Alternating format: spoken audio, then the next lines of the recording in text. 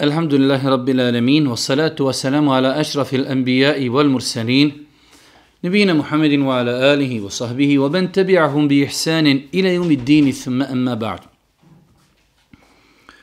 Doista svaka zahvala pripada uzvišnom Allahu tebaraka wa ta'ala, salavat mir i selam na Allahog poslanika, Allahog miljenika Muhammeda alaihi salatu wasalam, njegovu časnu porodcu, njegove uzorte ashabe i sve ljude koji slijede put istine do sudnjega dana. Uvažene braćo i poštovane sestre, uvaženi gledatelji, kao što znate, srijeda nakon jacije namaza u ovom zimskom periodu družimo se sa knjigom Rijadu Salihin, Vrtovi pobožnjaka, autora imama Ennevi rahmetullahi alejhi. U nekoliko zadnjih predavanja, ako ne već možda i 10 zadnjih predavanja, družimo se sa posljednjim poglavljem knjige Rijadu Salihin, a to je poglavlje zabrana u islamu. Zadnje poglavlje koje smo obrađivali bilo je zabrana uzimanja i bespravnog korištenja imetka jetima. Večeras u 287. poglavlju na 732. stranici imam Ennevi rahmetullahi alejhi kaže kamata je najstrožije zabranjena. Imam Ennevi rahmetullahi alejhi nakon što je govorio o raznim zabranama u islamu počinje sa novim poglavljem, svima nama dobro poznato poglavlje zabrane kamate u islamu. Opet se vraćamo onoj našoj tezi koju neprestano pokušavamo izgraditi i pojasniti, a to je da sve što uzvišeni Allah tebareke ve taala zabrani svojim robovima apsolutno je nešto što njima šteti kako za njihov društveni život, tako isto i za njihov pojedinačni život, tako je isto i pitanje sa kamatom. Islam strogo zabranjuje kamatu. Danas postoji jedna velika potreba, se govori o kamati iz razloga što jednostavno živimo u vremenu kada Allah najbolje zna, ali ne znam da je u historiji bilo ikada da je kamata bila toliko proširena u cijelom svijetu i da su mnogi sistemi, znači države i državni aparati, sve je vezano za banke, a opet banke su zasnovane na kamatnom sistemu, tako da velika je potreba da se govori o tome kako Islam gleda na kamatu, odnosno s druge strane šta su to alternative koje Islam nudi kamatnom poslovanju. Ono što je interesantno spomenuti, danas čitajući i pripremajući ovo predavanje, nailazim na govor šejhul Islama ibn Tejmije gdje kaže u jednoj od svojih knjiga da pogledajte koliko smo mi, ajde da kažem u datom momentu i oslabili, toliko lako padamo u kamatu da insan i nije svjestan kako je to velik grijeh. Pa kaže šejhul Islam ibn Tejmije rahmetullahi alejhi, kamata je strožije zabranjena u islamu od same kocke. Jer kaže čovjek u kocki, bez obzira, znači čovjek kad kocka, neka postoji mogućnost da i dobije. Ili kaže kocka se može dešavati između dva bogata insana, dok u većini slučajeva kada je u pitanju kamata, onaj koji daje pozajmicu, on apsolutno uvijek dobiva i u većini slučajeva uzima novac od sirotinje i bijede. Pa su to kao dvije razlike da je u islamu kamata na težem stepenu zabrane od zabrane kockanja. Zato što znači čovjek koji uzima kamatu, on apsolutno ništa ne rizikuje. Dok čovjek koji kocka, on kocka, ali možda jednom od 1000 puta i dobije. Dok kada je u pitanju kamata, apsolutno znači čovjek uvijek dobiva koji daje kamatu, a onaj koji mu plaća kamatu apsolutno uvijek gubi. S druge strane, rekli smo da se može dešavati da kockanje bude između bogatih ljudi, dok kada je u pitanju kamata u većini slučajeva ljudi uzimaju kamatu kada su potrebni, znači pa neko zloupotrebljava njihovu potrebu. Imam Ennevi rahmetullahi alejhi citirao nam je ovdje nekoliko ajeta iz sure El Beqara, znači od 275. do 278. ajeta, iako možda Imam Ennevi trebao je i 279. ajet spomenuti zbog njegove bitnosti. Pa da, ako Bog da, spomenemo ove ajete, a nakon toga da ih malo i prokomentarišimo. Kaže uzvišeni Allah subhanahu wa ta'ala, oni koji se kamatom bavi, dići će se iz kabura kao što će se dići onaj koga je šetan dodirom izbezumio. Zato što su govorili kamata je isto što i trgovina. A Allah je dozvolio trgovinu, a zabranio je kamatu. Onome do koga doprije pouka gospodara njegova, pa se okani kamati, njegovo je ono što je prije stekao. Njegov će slučaj Allah rješavati. A oni koji opet to učinu, vrate se kamati, bit će stanovnici džehennema, u njemu će vječno ostati. Allah uništava kamatu, a umnožava sadaku. Allah ne voli nijednog nevjernika, griješnika. Oni koji vjeruju čine dobra djela i namaz obavljaju i zekija daju, čeka nagrada kod gospodara njihovog. I ničega se oni neće bojati i ni za čim neće tugovati. O vjernici, bojte se Allaha i od ostatka kamate odustanite ako ste pravi vjernici. Onaj ajet koji Imam Nevevi nije spomenuo jeste ajet u kojem Allah dželešanu strogo opet zabranjuje kamatu pa kaže, a ako ne odustane od kamate, eto vam onda rata od uzvišenog Allaha subhanahu wa ta'ala, fa'ezenu biharbin min Allahi wa rasulih. Eto vam onda rata od uzvišenog Allaha subhanahu wa ta'ala i njegovog poslanika, što je opet jedna dodatna prijetnja za kamatu.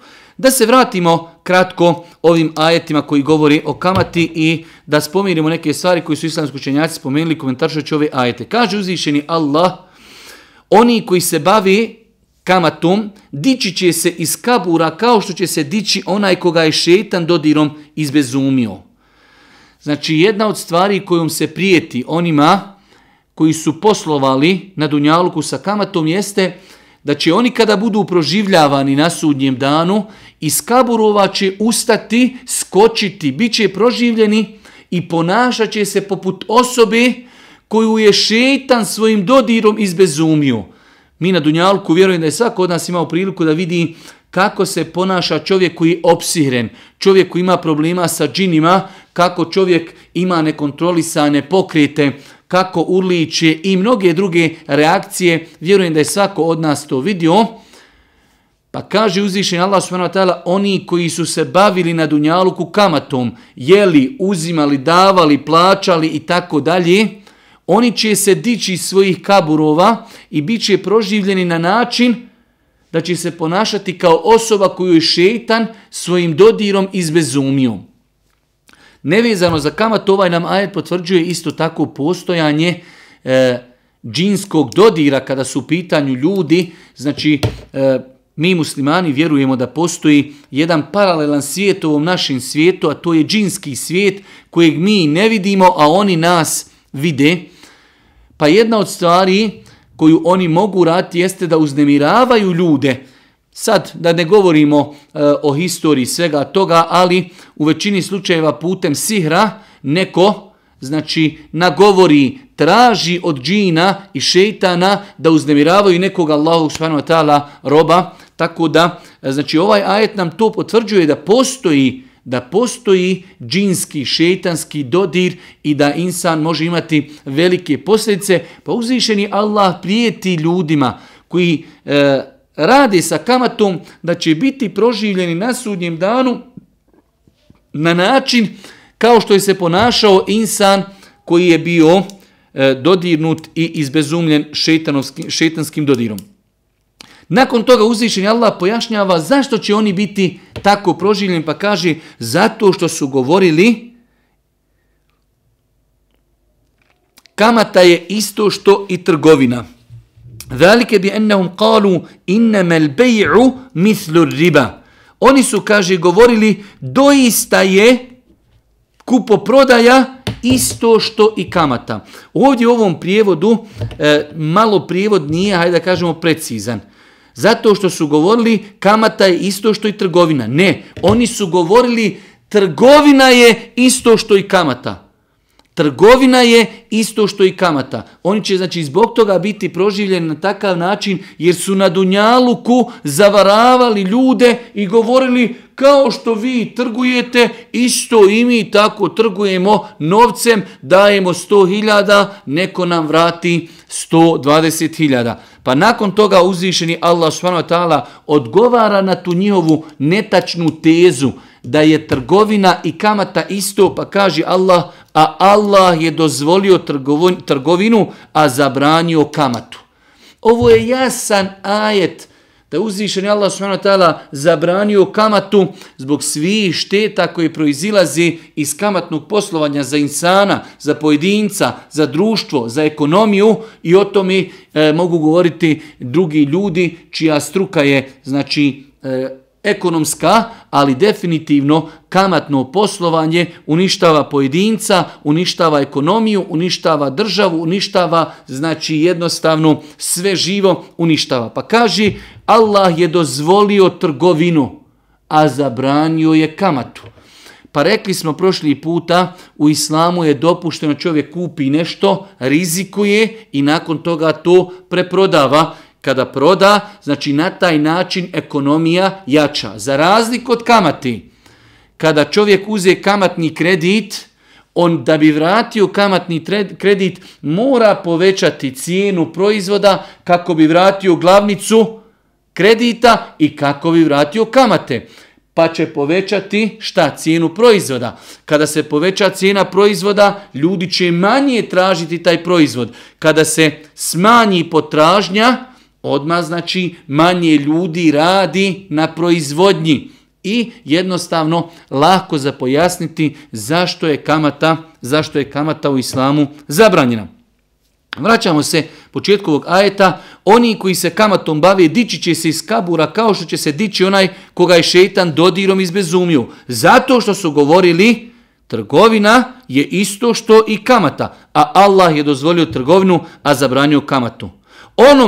Do koga dopri? Nakon što je uzvišeni Allah tebareke ta'ala pojasnio u ovim ajetima kako će biti proživljeni ljudi koji su se bavili kamatom, nakon što je pojasnio zašto će biti tako proživljeni, jer su govorili da je kupoprodaja i kamata da je to isto, nakon što uzvišeni Allah jasno pojasnio, on je taj koji je zabranio kamatu, a on je taj koji je dozvolio kupoprodaju, kaže uzvišeni Allah, onome do koga doprije pouka gospodara njegova, pa se okani, njegovo je ono što je prije stekao, njegov će slučaj Allah rješavati.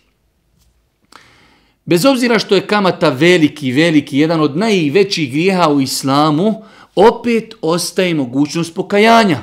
Pa kaže uzvišeni Allah subhanahu wa ta'ala, onima do koga doprije pouka, doprije do njih propis gospodara Allah subhanahu wa ta'ala o kamati, pa se okanu.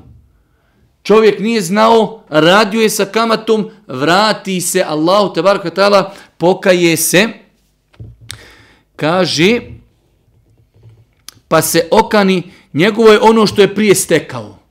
Čovjek ako je radio sa kamatom, ono što je do tada zaradio, islamu to ostavlja. Ono što još od ljudi nije naplatio, to ne smije uzimati. Onog momenta ako se insan pokaje od kamate, što je do tada uzeo, to mu islam ostavlja. Ono što još od ljudi nije naplatio, ne smije. Smije tražiti samo glavnicu imetka da bi njegovo pokajanje bilo ispravno. Kaže, onome do koga doprije pouka gospodara njegova, pa se okani, njegovo je ono što je prije stekao. Njegov će slučaj Allah rješavati. A oni koji opet to učinu, bit će stanovnici džehennema, u njemu će vječno ostati. Jedna opasna prijetnja gdje Allah dželešanu prijeti onima koji čuju za propis, čuli su hudbu, pročitali su Kur'an, čuli su hadise, pročitali su na internetu da je kamata strogo zabranjena i opet se vrate kamati. Kakva ih kazna čeka, kaže uzvišeni Allah, a onaj koji to opet učini, bit će stanovnici džehennema, u njemu će vječno ostati. Zbog opasnosti i težine ovog grijeha za pojedinca, za ekonomiju, za društvo, Allah dželešanu prijeti ljudima koji uništavaju društvo na taj način da će biti kažnjeni džehennemom i da će u njemu vječno ostati. Svakako, opet se vraćamo na onu našu teoriju i tezu, čovjek može biti musliman i bačkati se kamatom, pa će zbog toga biti kažnjen u džehennemu. Ostaće toliko dugo da će pomisliti da je to vječnost. Ona koji je bio musliman, on će kad tad izići iz džehennema, ali toliko dugo će biti kažnjen zbog kamate da će pomisliti da je ostao vječno u džehennemu. Tako da se ljudi ne poigravaju, pa dobro, elhamdulillah, kad tad mi ćemo završiti u džennetu, ne smijemo zaboraviti da je džehennemska vatra 70 puta teža i jača i žešća od dunjalučke vatri. Insan ne može durati ovu dunjalučku vatru, a zamislite kažnjavanje u džehennemskoj vatri toliko dugo da će čovjek pomisliti da je ostao vječnost. Zbog čega? Jer je radio ono što je uzvišeni Allah subhanahu wa ta'ala zabranio, a to je radio je sa kamatom. Kaže, nakon toga, uzvišeni Allah, nakon što je pojasnio sve ove propise, kaže, Allah uništava kamatu, a umnožava sadaku. Jedno veliko pravilo. Nakon što je prije toga Allah dželešanu kazao, Allah dozvoljava kupoprodaju, on zabranjuje kamatu, Allah uništava kamatu. I Allah povećaje i Allah subhanahu wa ta'ala umnožava sadaku. Pa kažu islamski učenjaci da se ovdje misli Allah uništava kamatu dvije stvari. Uništava konkretno projekat, uništava imetak u kojem ima kamati, a s druge strane uništava beričet, blagoslov imetka. Pa insan možda i zaradi nešto putem kamate, ali u tome nema blagoslova. A bez obzira, znači Allah najbolje zna, ali vidjet ćemo za 5, 10, 20 godina da će sigurno svjetska ekonomija imati velike probleme zato što je sve zasnovano na kamatnom sistemu. Jemhaqullahu riba, Allah uništava kamatu. I mi vidimo da velike svjetske sile i velike svjetske države imaju ogromnih problema i sa dugovanjima, i sa dugovima, i sa novcima. Zašto? Jer je sve zasnovano na kamati. Allah subhanahu wa ta'ala, stvoritelj zemlje i nebesa, obećaje da će uništiti kamatu, da će uništiti sistem koji je zasnovan na kamati. Jemhaqullahu riba, Allah uništava kamatu, a Allah unapređuje sadaku. Prošli put smo rekli, insan kada bi gledao s dunjalučkog aspekta, dao sam nekom 100.000 maraka u zajam, on će im vratiti 120. To je čista zarada. Imao sam 100.000, nekome sam dao 1.000 sadaki. To mi je umanjilo imetak. To je naša dunjalučka računica. Računica kod uzvišnog Allaha je drugačija. Allah uništava kamatu, a Allah subhanahu wa ta'ala unapređuje i daje beričet i blagoslov u onome što čovjek izdvoji na ime sadaki. Nakon toga kaže uzvišeni Allah, Allah ne voli nijednog nevjernika, griješnika. One koji vjeruju i čine dobra djela. Nakon što uzvišeni Allah pojasnio određene propise vezane za kamatu, ubacuje nešto što je suprotno tome, pa kaže one koji vjeruju i čine dobra djela i namaz obavljaju i zekat daju, čeka nagrada gospodara njihova. I ničega se oni neće bojati i ni za čim neće tugovati. Nakon što je pojasnio opasnost kamate za jedno društvo i kaznu kojom se prijeti da će vječno ostati u džehennemu oni koji se budu radili sa kamatom, uzvišeni Allah nakon toga govori, kaže, one koji vjeruju i čine dobra djela i namaz obavljaju i zekat daju, njih čeka nagrada kod gospodara njihovog i ničega se oni neće bojati, ni za čim neće tugovati. Nakon toga opet uzvišeni Allah nastavlja i govori o kamati, pa kaže, o vjernici, bojte se Allaha i od ostatka kamati odustanite ako ste pravi vjernici. O vjernici, prva stvar, doziva ih o vjernici. Ako ste vjernici, trebate da čujete ovaj propis i da ga sprovedete u svome životu. Prva stvar, bojte se Allaha. Boj se Allaha, o Allahov robe, uzvišeni Allah, gospodar zemlje i nebesa, ti naređuje da je kamata zabranjena, da je uzvišen Allah dozvolio kupoprodaju, zabranio kamatu. Onaj ko bude radio sa kamatom, nakon što sazna propise, bit će kažnjen u vatri džehennemskoj, ostaće u njoj vječno, toliko dugo da će pomisliti da je vječno. O vjernici, bojte se Allaha.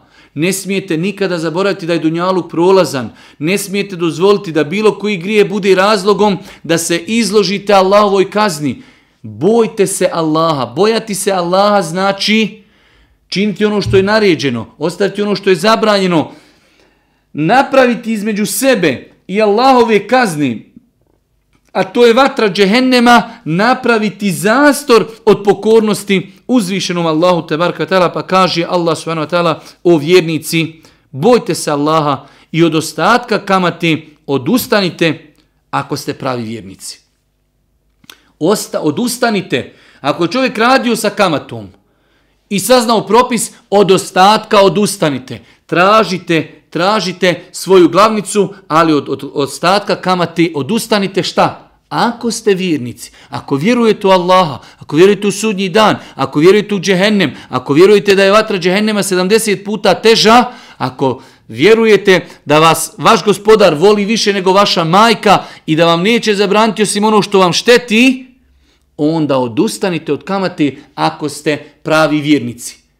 Pa ako, kaže, ne odustanite, fe illem tef'alu fa'zenu biharbin min Allahi wa rasulih, a ako vi to ne uradite, eto vam onda rata od uzvišenog Allaha subhanahu wa ta'ala i njegovog poslanika.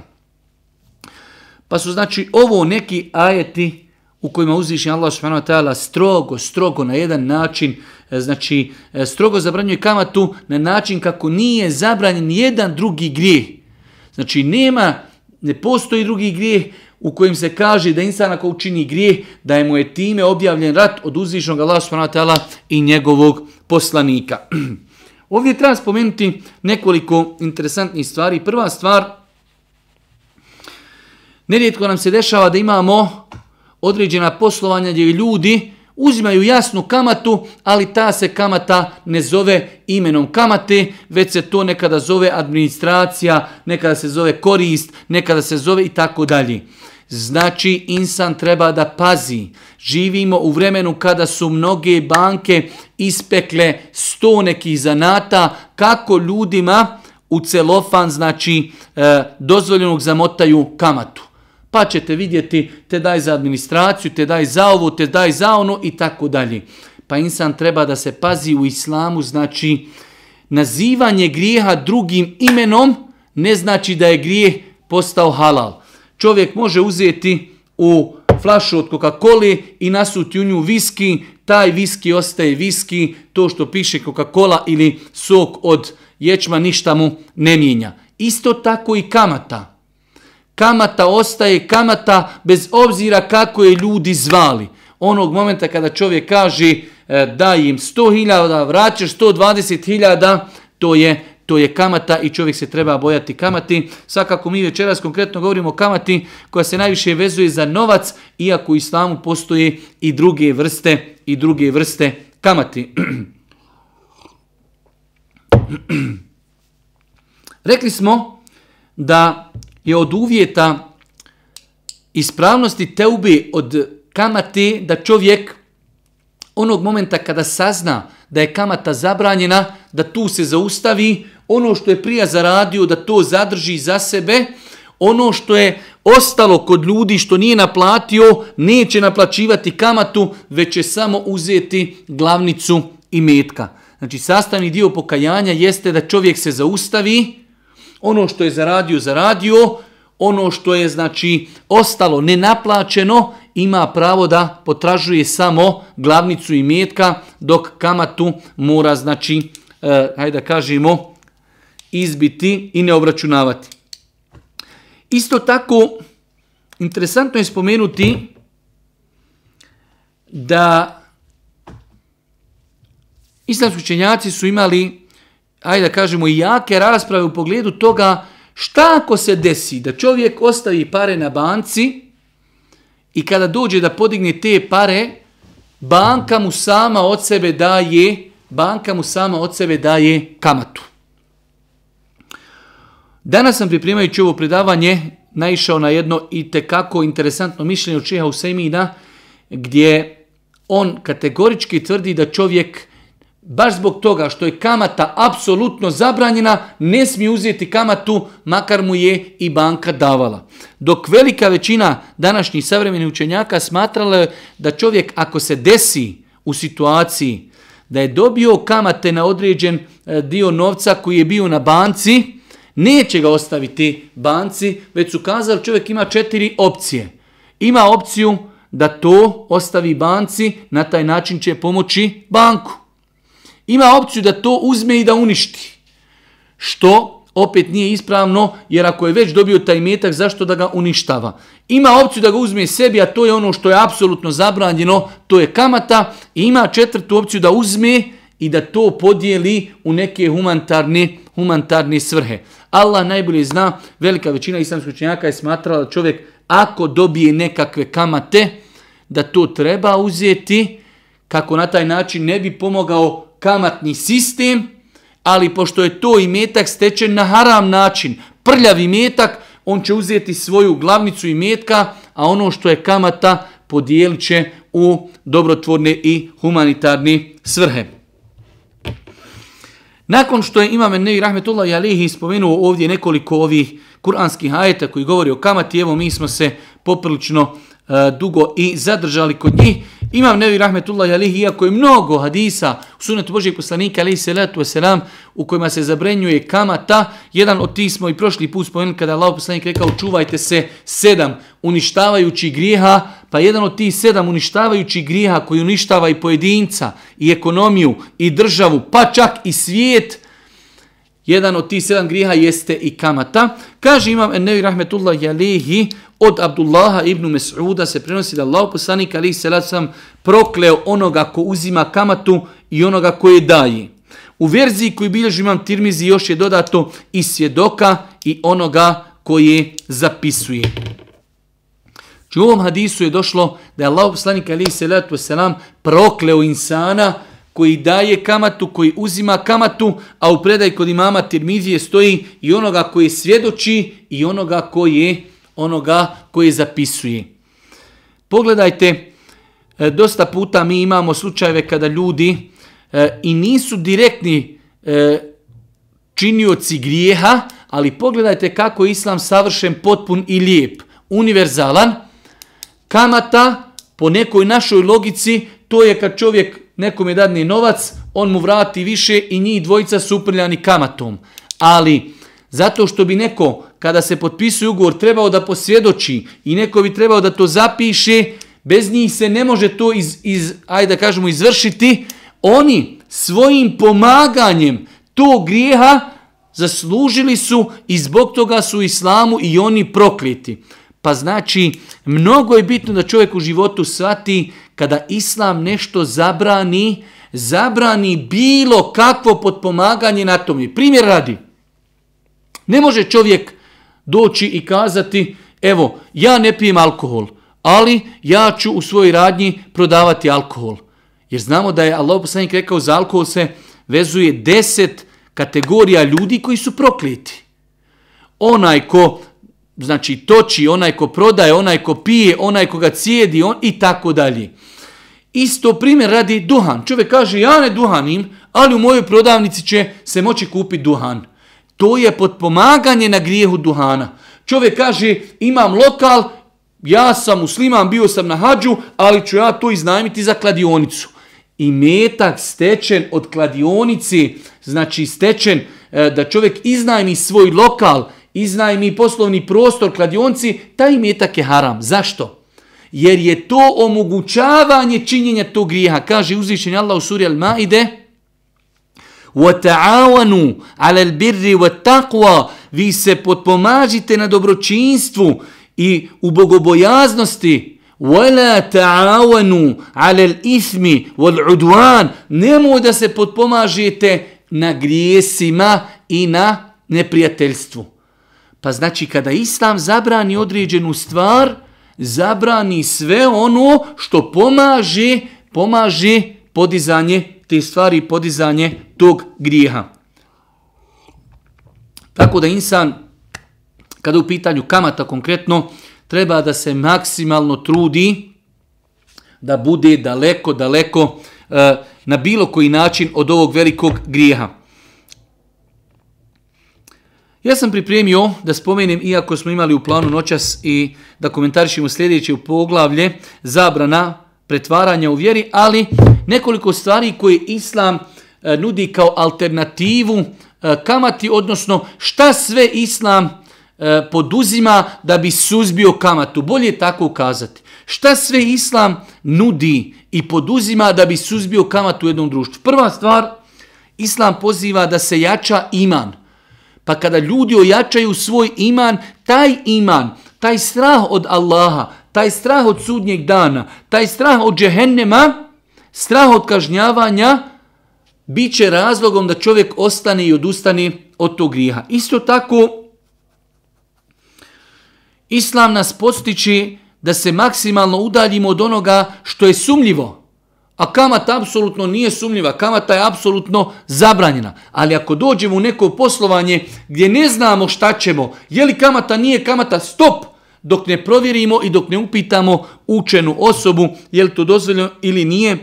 Allahov poslanik alejhi selam kaže u vjerodostojnom hadisu, doista je halal jasan i haram je jasan. Između halala i harama imaju sumnjive stvari, koju ne zna, većina ljudi ne zna sumnjive stvari. Kaže Allahov poslanik, onaj ko bude činio sumnjive stvari, završit će kad tad u haramu. Dok onaj ko bude se čuvao sumnjivih stvari, on će sačuvati svoju čast i sačuvat će svoju vjeru. Pa insan treba da se čuva u današnje vrijeme. Nerijetko se dešava, čovjek hoće da kupi mobitel, auto, stan, hoće nešto da kupi, pa ode u banku, pa mu oni dadnu neki ugovor koji je sumnjiv. Stop! Nazovi učenog, bogobojaznog insana i pitaj ga kakav je propis za tu. Isto tako, Islam zabranjuje da čovjek vara i da na prevaru dođe do kamate. Pa znači, jedan od načina jeste da ljudi kamatu nazivaju raznoraznim imenima. Ne, ovo kaže, nije kod nas kamata, ovo je administracija. Pa dođeš, kažeš, dobro, ako je 5000 maraka zajam, koliko je tu administracije? Kaže 500. A ako ću uzeti 1000, kaže tu ti je 1000, ako ću uzeti 10.000, kaže tu ti je 1000. Pa šta je razlika onoj administraciji koja tamo kucka upisala 5000 ili 10.000? Već je to šta? Varanje, zamotavanje harama u celofan halala. Pa ljudi dosta puta neće da kažu da je to kamata, već je to plaćanje administrativnih troškova i tako dalje. Isto tako Islam podstiče od stvari koje poduzima da bi potisnuo kamatu iz jednog društva, Islam podstiče velikim podsticanjem na međusobno udjeljivanje sadaki. Pa ćemo vidjeti mnogi hadise u kojima Islam preporučuje udjeljivanje sadaki. Samim udjeljivanjem sadaki potreba za kamatom će se sigurno umanjiti. Islam je dopustio kupoprodaju. Tako da čovjek, znači zabranjeno mu je da da nekom 100.000, da traži 120.000, ali je dozvoljeno da kupi kuću koja vrijedi 100.000, pa da je proda za 120.000 i da zaradi tih 20.000. Pa je Islam dozvolio kupoprodaju, a zabranio strogo kamatu. Islam poziva na izdvajanje zekijata. Samo izdvajanje zekijata 2,5%. Danas kada bi ljudi izdvojili, svi milioneri i milijarderi, kada bi izdvojili zekijat 2,5%, ne bi na planeti bilo gladne osobe. Pogledajte kako je Islam savršen, potpun i lijep, univerzalan. Sa jednim propisom mi rješavamo cijelu svjetsku krizu. Sva glad na planeti i svi, znači ugroženi, sa jednim propisom. 2,5% od bogataša, milionera i milijardera izdvoje, podijelimo to bijedi i nestaje bijede na planeti. Isto tako, Islam suzbija kamatu sa ispravnim raspoređivanjem nasljednog prava. Nažalost, veoma se rijetko govori velik broj ljudi kod nas ne dijeli nasljedno pravo ispravno onako kako je uzvišeni Allah subhanahu wa ta'ala propisao. Isto tako Islam suzbija kamatu u jednom društvu na način da je čovjeku dozvoljeno, da mu je dozvoljeno da nekom od svojih prijatelja, poznanika ostavi u vasijet, u oporuku nešto od svoga imetka. Pa čovjek znači do 1/3 svoga imetka može nekome od ljudi koji nisu njegovi nasljednici. Nasljednici, njima je uzvišen Allah tebareke ve taala odredio šta će dobiti. Mimo nasljednika čovjek ima pravo da udijeli 1/3 svoga imetka, svakako da se na taj način i direktno i indirektno suzbija potreba za kamatom u jednom društvu. Islam mnogo podstiče na udjeljivanje kredita bez kamate. Zato smo više puta to spominjali da Islam to smatra dobrim djelom. Zato je kamata u jednu ruku zabranjena. Ne možeš nekome dati 100.000 maraka u zajam i nakon toga tražiti 20.000 još viška, jer je to dobro djelo. Ti si uradio dobro djelo što si njemu pomogao. Svakako imetak se može zaštititi. U islamu uopšte nije sporno da čovjek kaže treba mi žirant ili želim da znači uzmem nešto od tvog imetka u zalog za ono što sam ti ja dao. Ja ti činim dobročinstvo, dajem ti znači pozajmicu, dajem ti nešto što sam ja teško zaradio, hoću da imam garanciju kako ćeš mi ti to vratiti. Ali samo da mi vratiš onoliko koliko sam ti dao. Ja hoću garanciju da mi vratiš onoliko koliko sam ti dao. Pa čak znači da čovjek uzme određenu stvar, da li kuću, da li zemlju, da li neku nekretninu, da li auto, da to bude znači rahn, da bude zalog, da to bude jednostavno hipoteka, sve je to u islamu dozvoljeno. Pa islam mnogo podstiče da muslimani jedni drugima kada imaju potrebu, da dadnu jedni drugima pozajmicu koja nema kamate. I prošli put smo govorili o tome da je u islamu čak pohvalno da insan kada vraća pozajmicu, to mu nije uvjetovano, ne smije se uvjetovati, ali je lijepo da vrati više od onoga što mu je dato. Pa primjer radi, ako smo uzeli od čovjeka 100.000 maraka dug, kada vratimo 100.000, vratimo još 500 maraka i kažemo, ovo je moj poklon tebi, Allah te nagradio, pomogao sam se svojim parama, evo 500 maraka, otiđi, pojedi dobar ručak i tako dalje, kao vid nagrade. Ali ne smije to biti uvjetovano. Znači, dozvoljeno je čovjeku koji vraća pozajmicu da vrati više ako to nije uvjetovano. Svakako da smo govorili da Islam mnogo pazi na tuđi imetak, pa je Allah poslanik alejhi selatu vesselam rekao u vjerodostojnom hadisu, ko uzme imetak ljudi kao pozajmicu, želeći da uništi taj imetak, ne želeći da vrati, Allah će njega uništiti. A onaj ko uzme imetak želeći da ga vrati, ali samo da se u datom momentu potpomogne, Allah će vratiti. Allah će pomoći da taj insan vrati dug. Pa znači Islam mnogo podstiči. Čak je došlo u nekim hadisima da insan kada 2 puta dadne nekome pozajmicu, to mu se smatra kao da je jednom dao toliki iznos u sadaku. Pa Islam mnogo podstiče da se muslimani međusobno potpomažu pozajmicom, čuva on prava onoga ko daje pare. Čuva, znači do te mjere da čovjek može da uzme, da traži žirante, može da određenu stvar uzme, njegovu kuću ili njegovo auto ili određenu nekretninu, da to bude pod hipotekom. Sve to Islam dozvolio da se zaštiti moj imetak kojeg sam ja teško zaradio, ja ti ga dajem jer si potreban. Ali se ne smije se znači na tome ništa zarađivati. Isto tako od stvari koje ajde da kažemo suzbijaju kamatno poslovanje u jednom društvu jeste nešto što su muslimani imali što se zove bejtul mal u današnje vrijeme, znači neka socijalna pomoć od državi.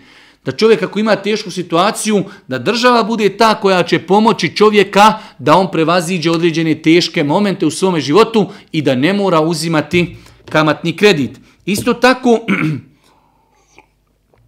Islam mogao postići da čovjek radi i da zarađuje svojim rukama. Islam postiče na zemljoradnju, islam postiče na proizvodnju, islam obavezuje u datom momentu određenu, ajde da kažemo, društveno potpomaganje.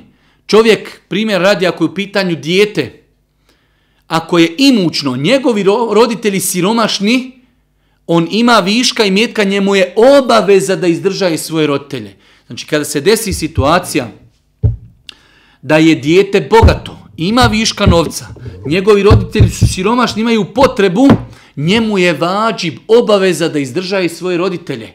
Pa islam i na taj način se bori protiv kamati, kako ti roditelji njegovi ne bi, ne daj Bože, morali posuditi novac kroz kamatni, znači u kamatnu pozajmicu, obavezuje njihovo dijete da ih ono izdržaje i tako dalje.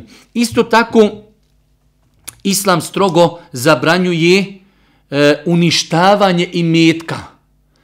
Imamo dvije stvari. Islam zabranjuje uništavanje imetka. Šta je uništavanje imetka? Je li odlazak u kladioncu išta drugo do uništavanja imetka? Je li kupovina alkohola išta osim uništavanja imetka? Je li kupovina duhana išta osim uništavanja imetka? Pa islam zabranjuje uništavanje imetka. Islam zabranjuje rasipništvo. Čovjek može pojesti pola kile mesa, kupi 5 kila, pojede pola, ostalo se baci. Pa islam zabranjuje kulu vašrabu, wala tusrifu, jedite i pijte, ali ne pretjerujte. Pa islam zabranjuje pretjerivanje.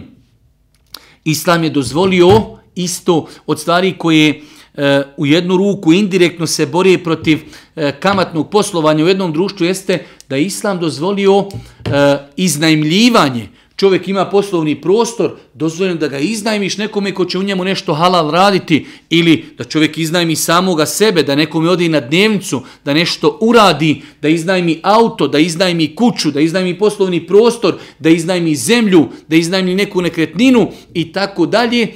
Sve je to u islamu dopušteno, svakako pod određenim uvjetima.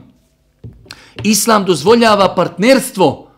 Jedan od vidova, itekako interesantan vid partnerstva jeste mudaraba, a islamski učenjaci kada je definišu, i to itekako danas nam je potrebno, mudaraba, da jedan čovjek ima imetak, ali jednostavno nema vremena, niti zna da taj imetak investira. Imamo drugog čovjeka koji je školovan, ima iskustvo, zna investirati, ali nema imetka.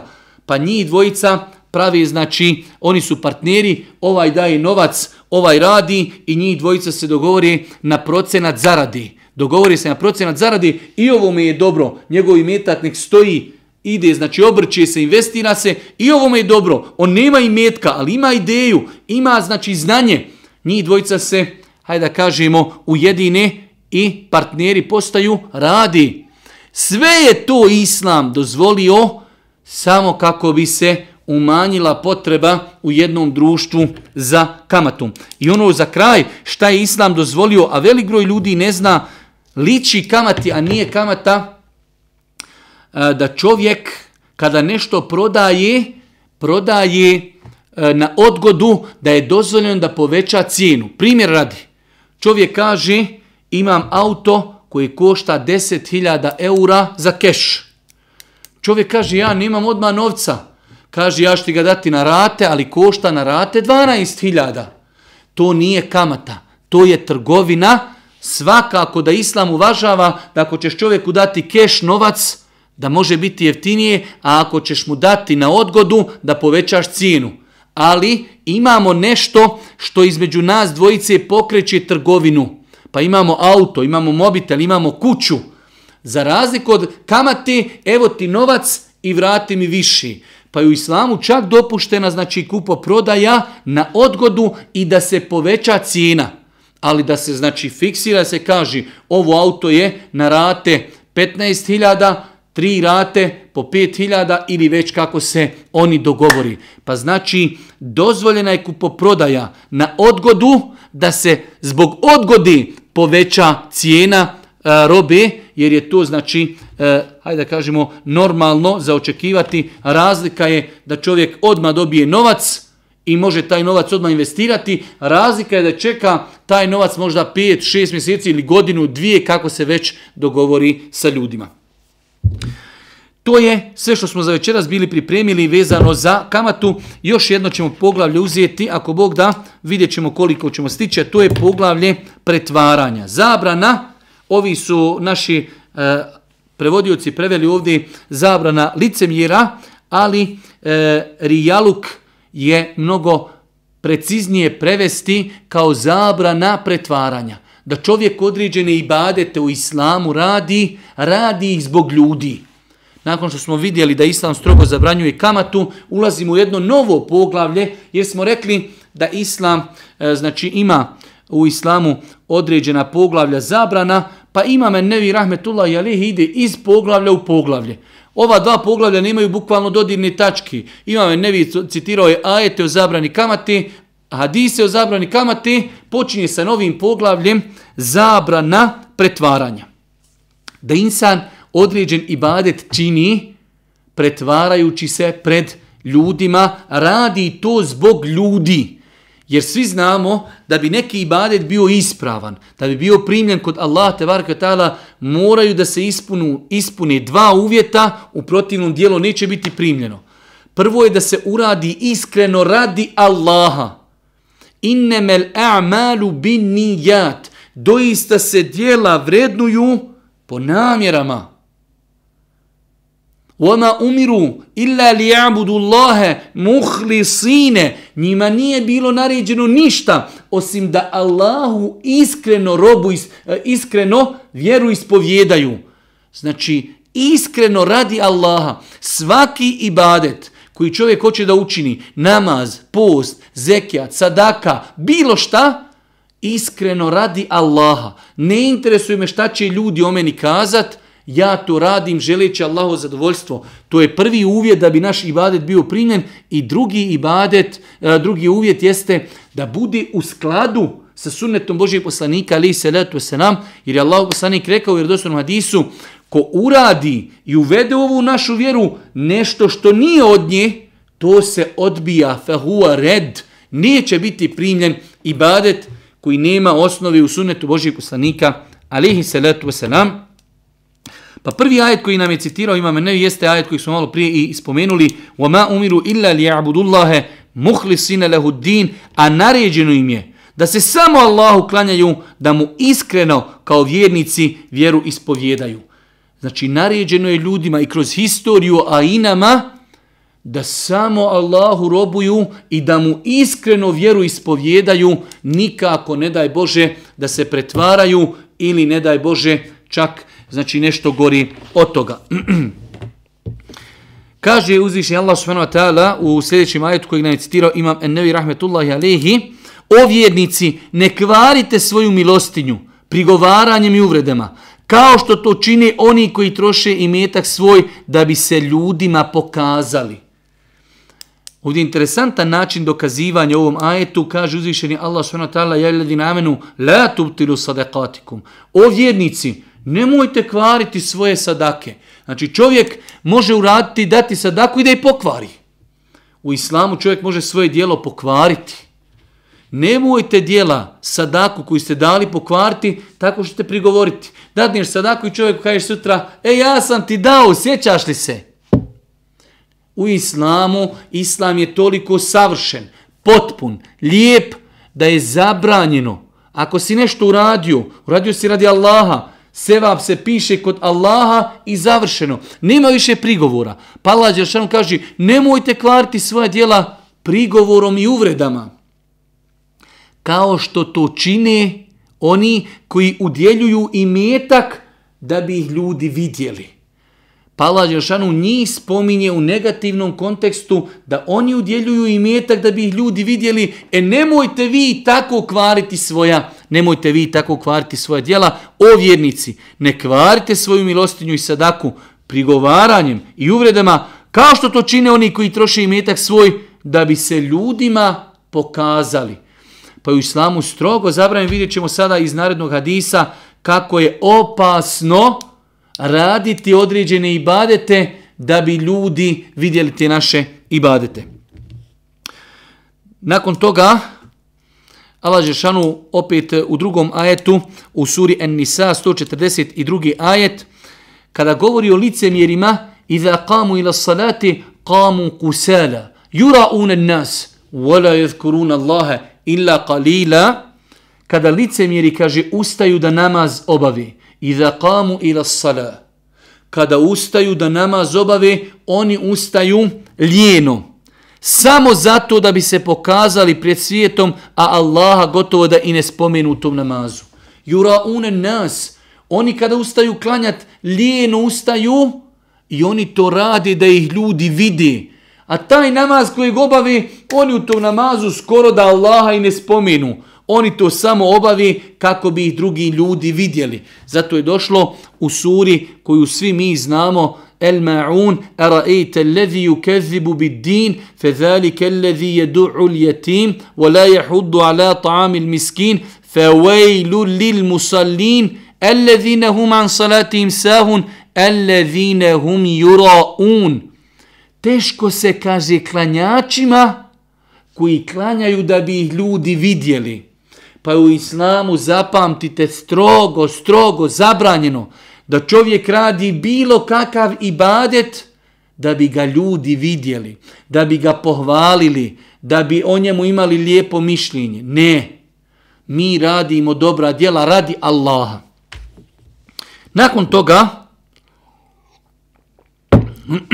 od Ebu Hureyri radijallahu ta'ala prenosi da je Allahov poslanik rekao, kazao je uzvišeni Allah, ja sam neovisan o bilo komi i nije mi potreban nikakav sudrug. Stoga, komi, čineći neko djelo, u tome pripiše sudruga, ja ću ostaviti i njega i djelo koje učinio. Allah je neovisan. Nema potrebe da kada se radi ibadet, da u tom ibadetu nekoga mi zajedno sa Allahom udružimo. Kaže se na kraju ovog hadisa, ko uradi neko djelo i u tom djelu pridruži nekome, pridruži Allahu još nekoga, Allah će ostaviti i njega i to njegovo djelo. Pa se insan treba paziti.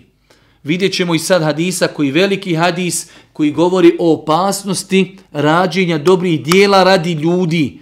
Treba da zna da će djelo u kojem bude tražio zadovoljstvo ljudi i pohvalu ljudi, kojem bude želio da ga ljudi vide, treba da zna da će to djelo biti odbijeno i zbog njega će čak šta više biti i kažnjen.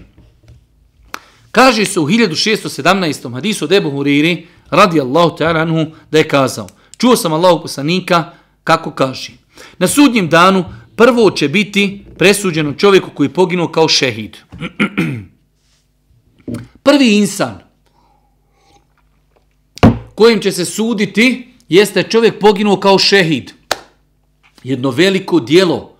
Čovjek ide, bori se, gine, daje najskuplje nešto što ima, daje svoj život na Allahovom putu. Ali gdje je problem? Problem je u srcu. Išao je, gine, da drugi ga vide kako je on hrabar i kako je on neustrašiv. Pa da čujemo. Na sudnjem danu prvo će biti presuđeno čovjeku koji je poginuo kao šehid. Biće doveden pa će mu Allah predočiti sve blagodati kojima je uživao i on će ih potvrditi. Nakon čega će ga Allah subhanahu wa ta'ala upitati, šta si za uzvrat i zahvalnosti činio? Borio sam se na tvome putu sve dok nisam poginuo. Odgovorit će, lažiš.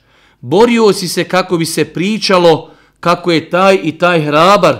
I eto, pričalo je se. Reći će uzvišeni Allah, zatim će biti naređeno da ga vuku licem okrenutim prema zemlji sve dok ne bude bačen u vatru. Opasno. Ebu Hureyre radijallahu ta'ala kada je ovaj hadis prenosio ljudima, padao bi u nesvijest. Zbog opasnosti ovog hadisa i dijela. Čovjek poginuo kao šehid, došao na sudnji dan, Allah zna šta je u čovjekom srcu. Kaže, o robe, šta si radio? Kaže, ja Rabbi, dao sam život na tvome putu. Kaže, lažiš. Ti si to radio da bi ljudi rekli, jest ovaj čovjek hrabar. To su oni, kaže, već rekli. Onu nagradu koju si ti očekivao, ti si to dobio. Ljudi su rekli da si hrabar. pa će narediti, pa će ga odvući licem vozeći ga po zemlji dok ga ne baci u džehennem. Da nas uzvišeni Allah s.w.t. sačuva od ovakvih dijela i da nas pomogni da očistimo svoje namjere prilikom činjenja dobrih dijela. Kaže se dalje, od prvih ljudi kojima će se suditi na sudnjem danu i čovjek koji sticao znanje i druge podučavao učeći te učio Kur'an. Biće doveden pa će mu uzvišeni Allah predočiti sve blagodat kojima je uživao i on će ih potvrditi, potom će ga uzvišeni Allah upitati. Šta si za uzvrat i zahvalnosti učinio? Stjecao sam znanje i druge podučavao, te u tvoje ime Kur'an učio. Reći će uzvišeni Allah, lažiš. Učio si nauku kako bi se pričalo i reklo učenjak i učio si Kur'an da bi se reklo učač, karija. Eto, pričalo je se. Reći će uzvišeni Allah. Zatim će biti naređeno da ga vuku licem okrenutom prema zemlji sve dok ne bude bačen u vatru. Insan, alim, imao znanje i hafiz Kur'ana, učio Kur'an. Pa će ga upitati gospodar šta si radio i jednog i drugog. Učio sam znanje, podučavao sam ljude, učio sam Kur'an. Radi tebe gospodaru. Ne, lažiš. Ti si to učio da ljudi reknu vidi alima, vidi pobožnjaka, vidi dobro karije što dobro uči. Nisi ti to učio radi Allaha. Pa će biti naređeno da ga odvuku u džehennem. Velika djela, šehid, hafiz, alim, 4. djelo i čovjek kojeg je Allah obilno obskrbio i darovao mu svakovrstan imetak. Biće doveden pa će mu Allah predočiti sve blagodati u kojima je uživao i on će ih potvrditi, a potom će ga Allah upitati. Šta si za uzvrat i zahvalnosti učinio? Nisam zaobišao ni jedan od načina na koje ti voliš da bude udjeljeno, a da baš u tu svrhu nisam podijelio sadaku u tvoje ime. Odgovorit će, a Allah će reći, lažeš, dijelio si imetak kako bi se pričalo kako je taj i taj darežljiv i eto pričalo se. Zatim će biti naređeno da ga vuku licem okrenutim prema zemlji sve dok ne bude bačen u vatru. 4. čovjek, insan kojim je Allah dao izobilju imetku, pa je dijelio taj imetak, pa će ga upitati uzvišeni Allah šta si uradio, kazat će dijelio sam na sve strane, gdje god sam vidio da treba dao sam. Pa će mu, ali kaže dao sam radi tebe, pa će mu kazati uzvišeni Allah lažiš. Ti si davao zbog ljudi, da te ljudi pohvali, da ljudi kažu kako je ovaj čovjek džometan, kako je on dobročinitelj. Oni su to, kaže, već rekli. Ti si svoju nagradu dobio. Nisi to radio radi Allaha. Pa će biti naređeno da ga odvuku i da ga baci u vatru. Pa vidimo, braćo moja draga i cijene sestre, koliko je opasno u islamu da čovjek prilikom ibadeta, jer vidjet ćemo poslije da čovjek u dunjalučkom nekom smislu bavi se trgovinom da bi ljudi rekli da je on uspješan, studira da bi ljudi rekli da je on uspješan, neku dunjalučku granu, u tome nema sporno ništa. Već je sporno da se rade ibadeti i radi se radi ljudi. Pa dobro preispitajmo sebe, ne daj Bože da ovaj hadis ne bude dokaz protiv nas na sudnjem danu.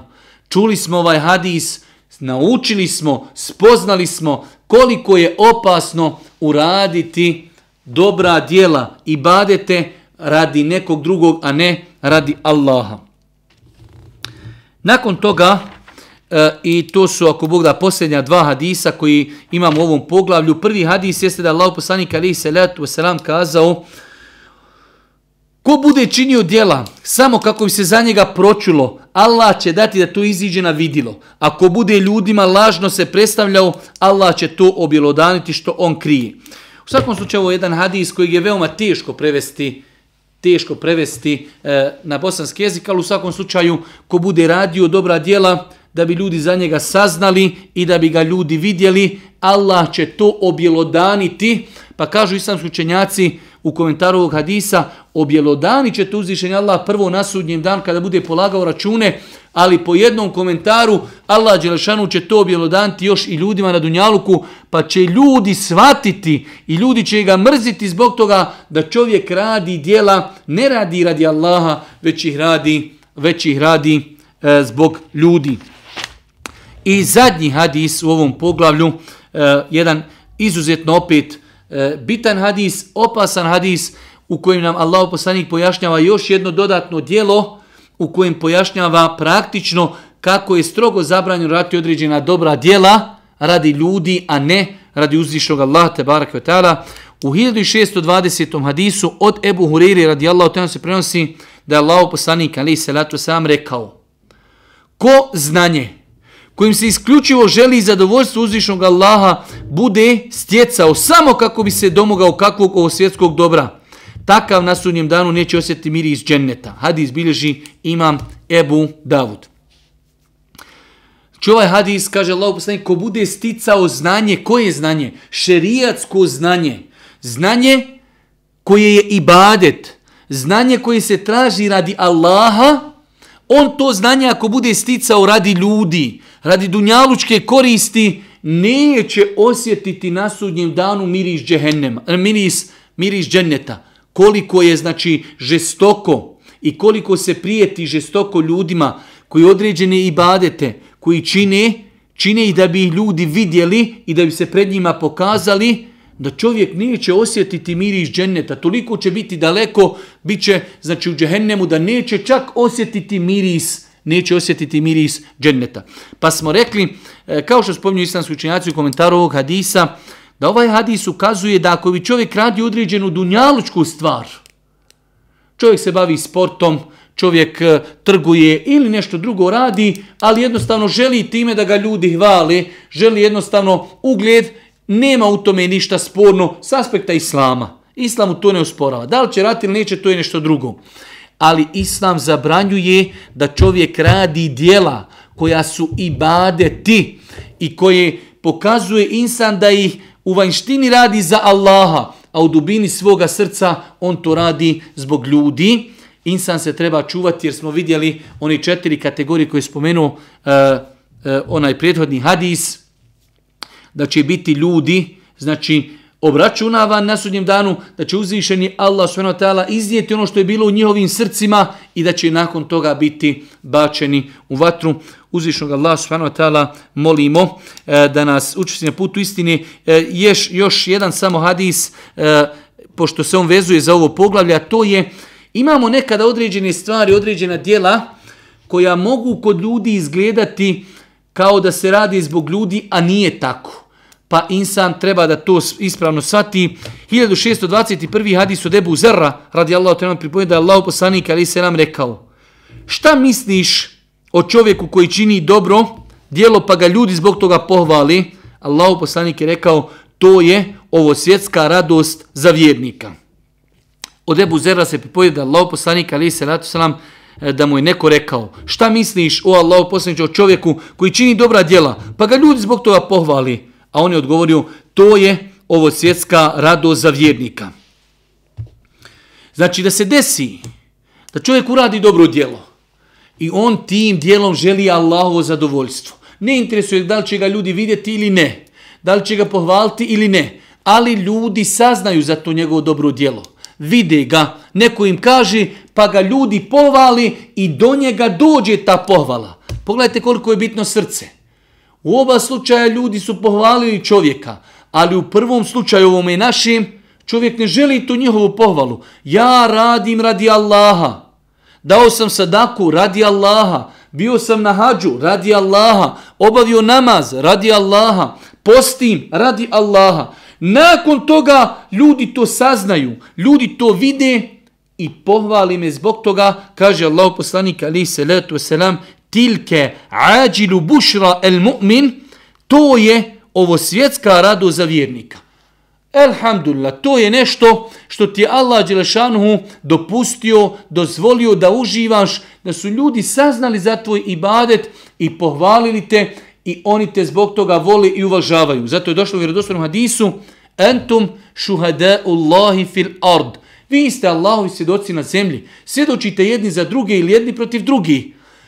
Pa je lijepo kad čovjek sazna da su ljudi saznali za njegov hajrat, a on je time želio Allahovo zadovoljstvo, pa jednostavno čovjek osjeti lagodnost da su ga ljudi pohvalili zbog toga, iako Bog da to nije sporno u islamu. Bitno je da čovjek onog momenta kada radi dobro djelo, radi ga radi Allaha. Ako ljudi naknadno saznaju za to dobro djelo i naknadno ga pohvali, uz Allahu pomoć u tome nema ništa sporno. Molimo uzvišnog Allah subhanahu wa ta'ala da nas učesti na putu istine, da nam bude milosti na sudnjem danu i na kraju subhaneke, Allahumma wa bihamdike, ešhedu in la ilaha illa anta, astakfiruke ve etubu ilaik.